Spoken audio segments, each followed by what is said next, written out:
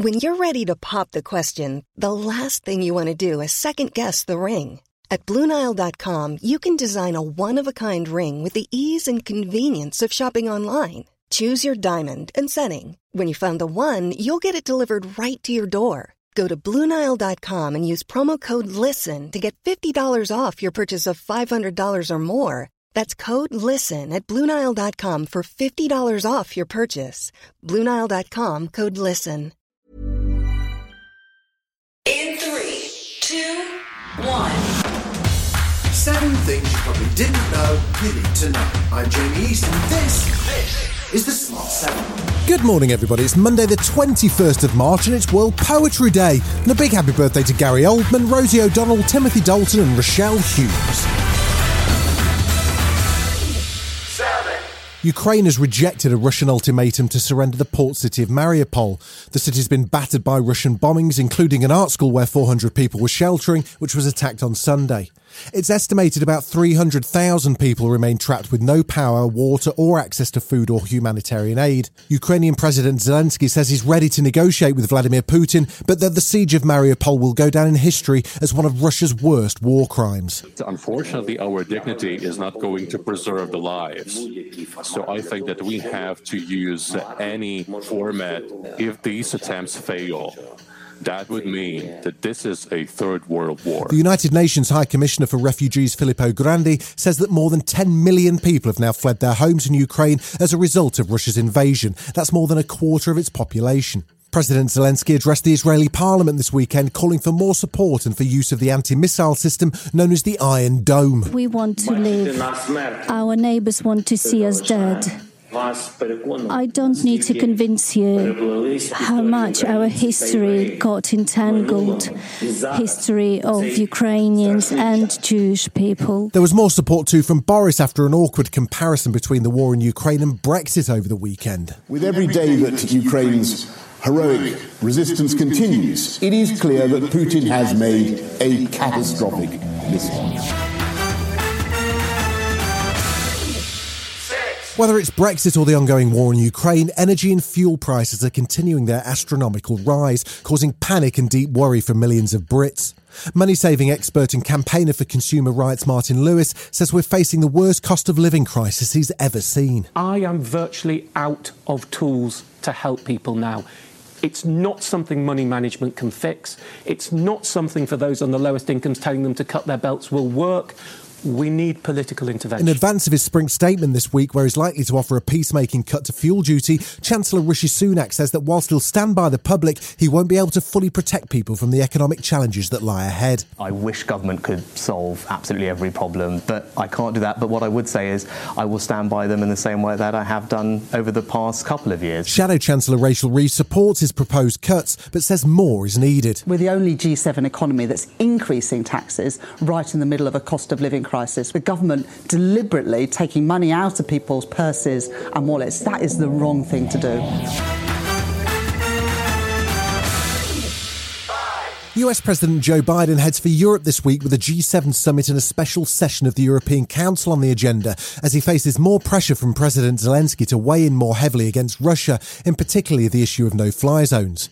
He's unlikely to cede to any of these requests, but has begun leaning, lightly at least, on China and their reluctance to offer any condemnation of Russia's attacks.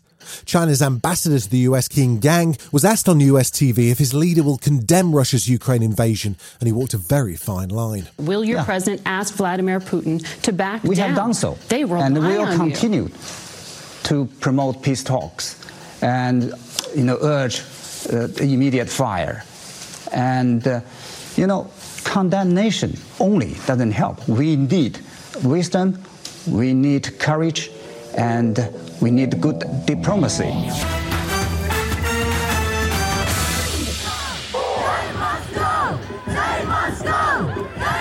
Hundreds of protesters marched through North London on Sunday in support of the black pupil known only as Child Q, who was shockingly strip-searched at school after being wrongly suspected of carrying drugs without a parent or appropriate adult present. The incident happened over 2 years ago, but a report released this month found the search of the 15-year-old girl to be unjustified and that racism was likely to have been a factor.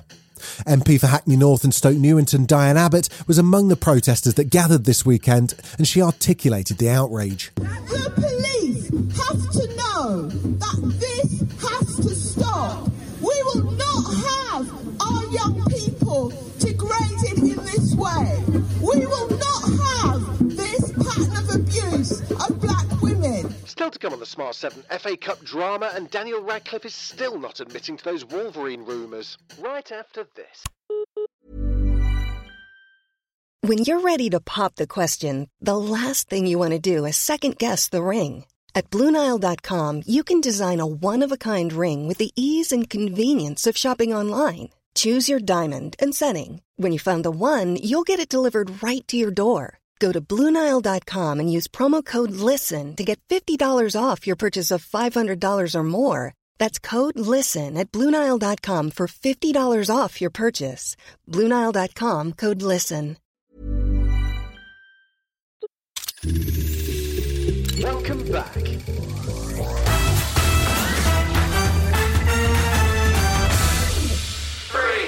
Plenty of sport over the weekend. In the FA Cup, Man City ran out 4-1 winners against Southampton in their quarter-final, while Liverpool needed a late goal to beat Notts Forest 1-0. Crystal Palace will play Chelsea in the other last four tie after thrashing hapless Everton 4-1. In the Premier League, there were wins for Leicester and Tottenham.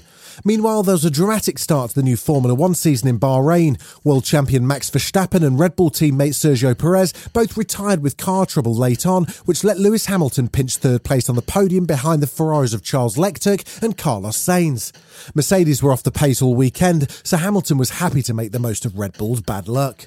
I think, it was such a difficult race. We've struggled throughout practice.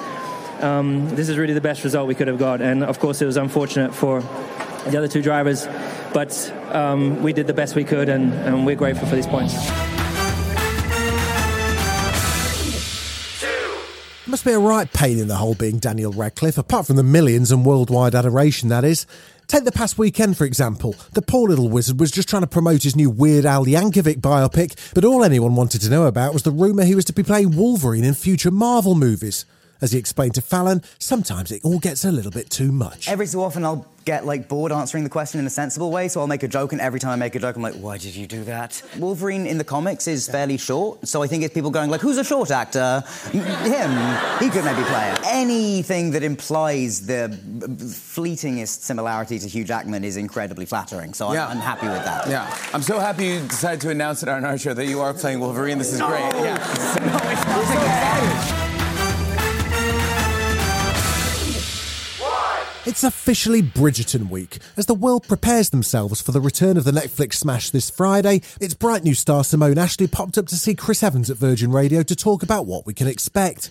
Turns out, rather than us all getting obsessed with the bodice-ripping rumpy-pumpy, we should be focusing on something a little bit more wholesome. What I took away from it was that this is a show that is about family, and the value of that, and the priority of having a love of family. And that's what I love about it. And you meet all these different families, the Bridgertons, Featheringtons, the Sharmas in season 2.